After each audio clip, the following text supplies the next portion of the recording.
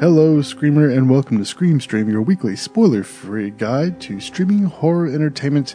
I'm James Gass. If you're new to the show, what I do is review a horror movie from one of the various streaming services, spoiler-free.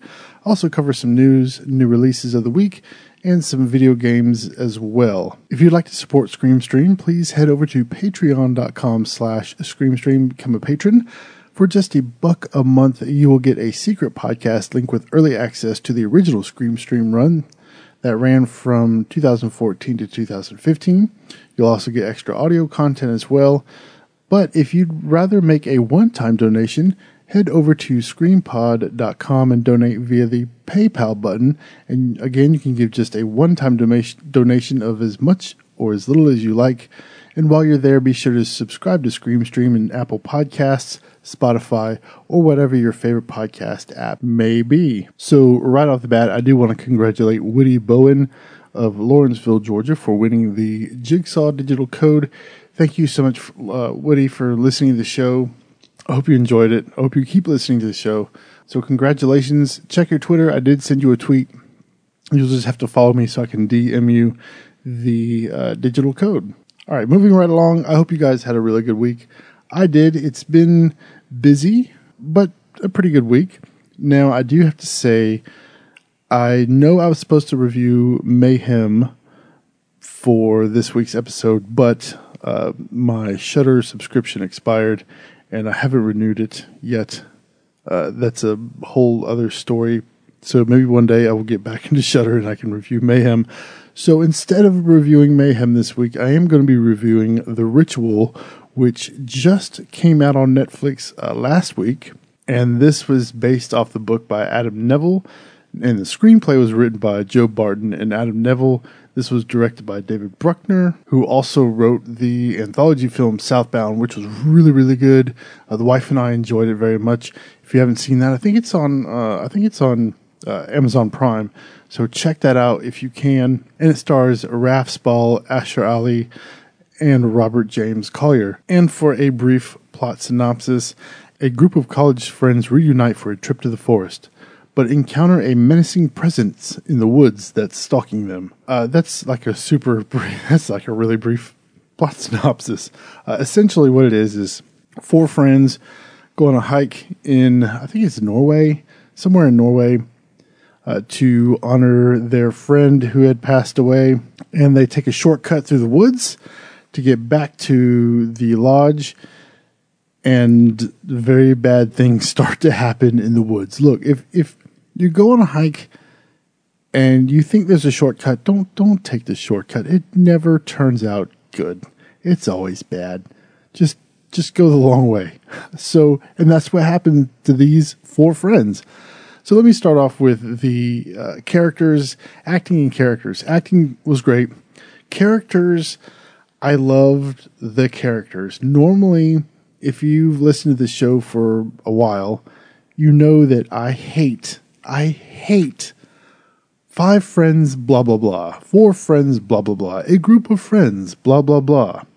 You always have that stereotypical group of friends go off, do something. You always have the cliche bro friend. You have the cliche smart friend, the nerdy, the good-looking friend, the jock. You always have these stereotypical tropes in every single group friends movie. Not in this one. Thank you, Jeebus. None of these characters fit any sort of cliche. They all had their own sort of unique presence, and they didn't fit in any of the tropes. They were just a group of friends who suffered a loss, and they're trying to survive in the woods. And it was really refreshing to see that. I was so glad. I love the characters in the film, even the extra characters that come in later. And I don't really want to spoil that for you, but there's a lot of really good acting in the film. And as for the story, the story was actually really interesting. Now, I haven't read the book, but after watching the movie, I do want to read the book now. It was super suspenseful, very tense. What I really appreciated was that I think the main character in the film, he kind of started having like these flashbacks, and he couldn't tell if they were real or if they were imaginary, because they sort of started like what he was imagining started blending in with reality, and you still didn't know if that was real or not. And that created a lot of scary, tense moments in the film. And because you don't know if the guy's losing his mind or what. And they stumble upon this house, and they spend the night there, and they all wake up in like they all had nightmares, and they're all terrified of what they dreamt about, and they wake up in weird places within the house doing strange things. It was, oh man, that right there, that kicked everything off.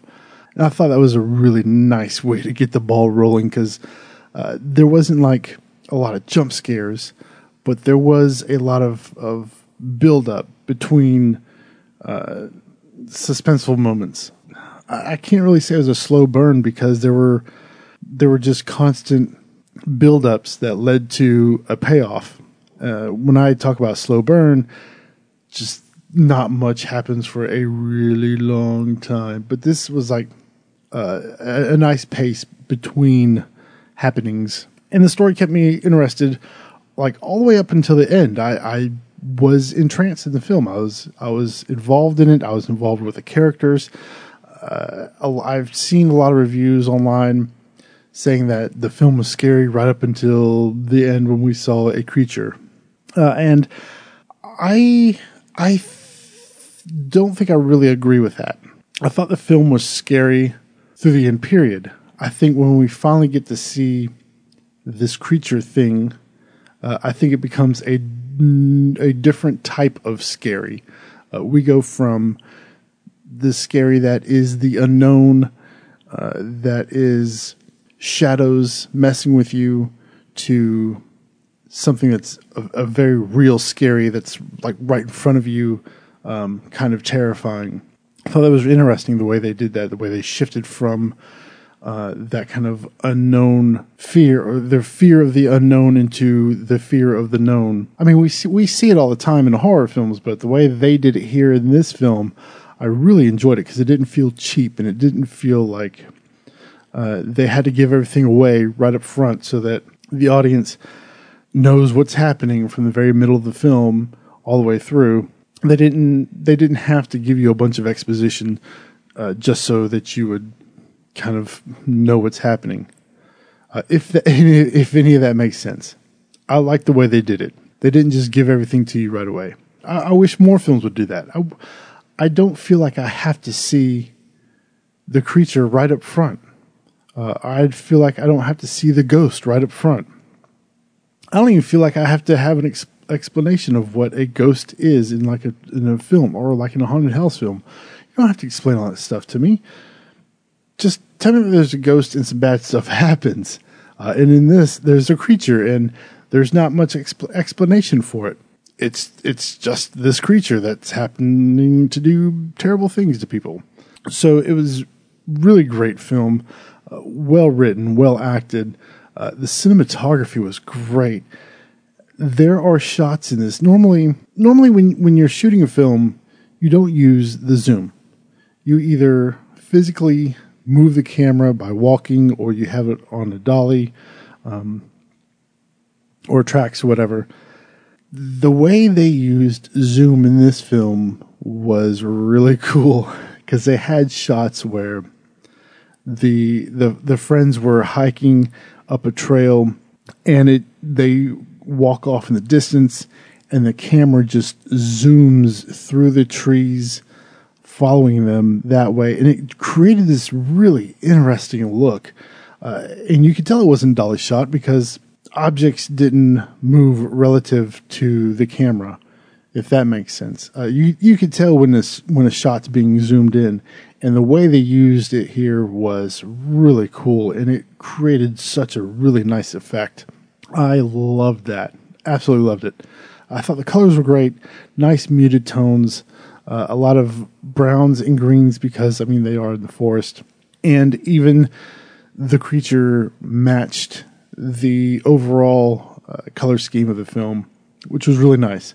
Lighting was great. I think they used like a lot of natural lighting, And what's really nice is that during the night shots, it wasn't overly grainy. A lot of times when you see films shot at night, there's a lot of grain. It's hard to tell what's going on. There wasn't. I don't know what kind of cameras they were using. I assume they were using either RE cameras or RED cameras, but they looked really good in those night shots. There are some parts in the film that had like this really dark, claustrophobic feel to them that created a really nice, just a spooky sense, or made you feel claustrophobic and unnerved. I love this. I thought this was a really good film. This is probably right now my top film of 2018, horror film as it goes. This is probably my top horror film of 2018, released this year. Really good movie. This is available on Netflix. It's a Netflix exclusive. I think this was this is actually a Netflix original film. Really good movie. I highly recommend it. So as for a rating, I think I'll give the film a 4.5 out of 5. Excellent watch. Go check it out. You have to watch this movie. It's so good. All right, as for news, not a whole lot of news other than the Halloween 18 film has wrapped on production. I think that wrapped earlier this week, or was it last week? Maybe it was last week it wrapped up. But that's wrapped up, and so now they're going to start moving into post-production. And I think the release date is set for October the 19th. So I'm super excited for that. Cannot wait to see this one. I've been kind of following all the pictures from the production crew, and it looks really good. I'm super excited. Also, last week I did mention that I did get a Switch. So this slasher puzzle game called Slayaway Camp Butcher's Cut is coming to the Nintendo Switch. And it's supposed to come out in March. Yeah, sometime in March. And this is basically a puzzle game where you play a stereotypical 80s kind of slasher, and you have to move around a room to kill the camper, basically. And it looks really cool. I like puzzle games, and I like slasher games, so this should be pretty interesting. It's got some pretty good reviews. It is an indie game. I don't know what the price is going to be, but I do know it's available on PS4 and Xbox One. And I haven't played it on those consoles, so I do plan on getting this for the Switch. But I'll put a link to this in the show notes so you can check out the trailer for that.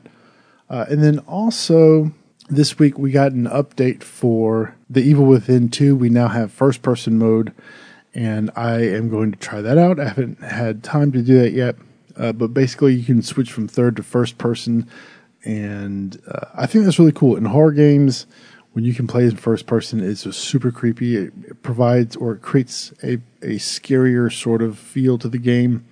Resident Evil 7 was like that. That was a terrifying game. Also, a game that I played, an indie game for the PC called Home Sweet Home. Probably the most terrifying game I've ever played, ever. And that game is pretty cheap. I think it's like $10 on Steam. If you have a PC, get that game. Like the scariest game I've ever played. So that's really it for news. There wasn't a whole lot happening.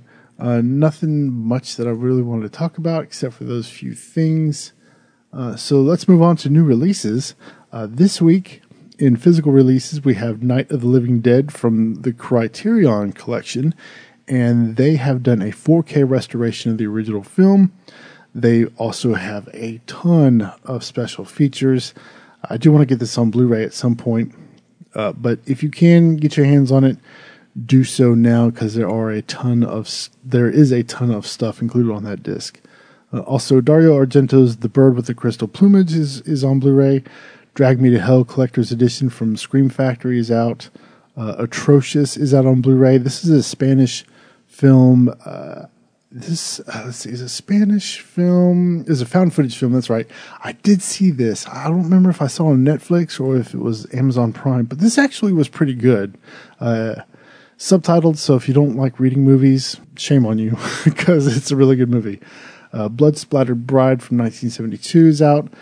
Eaten Alive Limited Edition from Arrow is out. Francesca, I have not heard of this movie. but it looked kind of interesting. Hellraiser Judgment. This is the newest Hellraiser film, not starring Doug Bradley. I do want to watch this. It's gotten a lot of mixed reviews. I do want to get my hands on it and maybe do a review for it on this show, because Pinhead is my absolute favorite horror icon. Out of all the horror icons, Pinhead is my number one. So I do want to see this. There's been a lot of hype around it, and I do want to get my hands on it and review it for the show. Inside, which is a remake. I have not seen the original. I've heard it was really good. I think it was an Asian film. I think. But apparently there's a remake, an American remake, and I don't know if it's any good or not, but I might check it out. On Shudder is Honeymoon, which was really good sci-fi horror thriller kind of movie. I did a review of that on the original Scream stream. I don't remember which episode, though. I think it was like episode 20-something. That was a really good film. The Two Faces of January, never heard of that. And Dead Shack, which is a Shudder exclusive about zombies. That is on Shudder now. And there wasn't much on Amazon Prime. Nothing really new and nothing really notable. They add a whole bunch of stuff every week, but a lot of it's like garbage. And I just didn't see anything like I really had to talk about, so skipped Amazon Prime this week. And I think that's going to wrap it up for this edition of Scream Stream. If you'd like to keep up with me outside of the podcast, you can do so at screampod.com, where I have links to all of my social profiles. Twitter and Instagram are the two places where I'm most active. Twitter, it's at James Gass. On Instagram, it's at James Gass. And I try not to do a whole lot of cross-posting, so you'll get something different with each of those. You can subscribe to the podcast via your favorite podcatcher and get the show notes for each episode. Remember, head over to screampod.com. And remember, if you'd like to support the show, you can head over to patreon.com/screamstream. Sign up for just $1 a month and you'll get extra audio content and some other perks over there. And then if you just want to give a one-time donation, that would help me out as well, because I pay for all of my hosting and everything through PayPal. So it all goes through there. But you can click on the donate via PayPal button. And again, that is over at screampod.com. And if you have a film you would like me to review, hit me up on Twitter or Instagram, or go to the contact page at screampod.com. And if there's a movie that you really want me to review, let me know and I will review it on the show and mention you as well. And finally, music for Scream Stream was created by Kevin MacLeod over at incompetech.com. Until next week, I'm James Gass saying, if it was real, the cameraman would be dead too. Good night.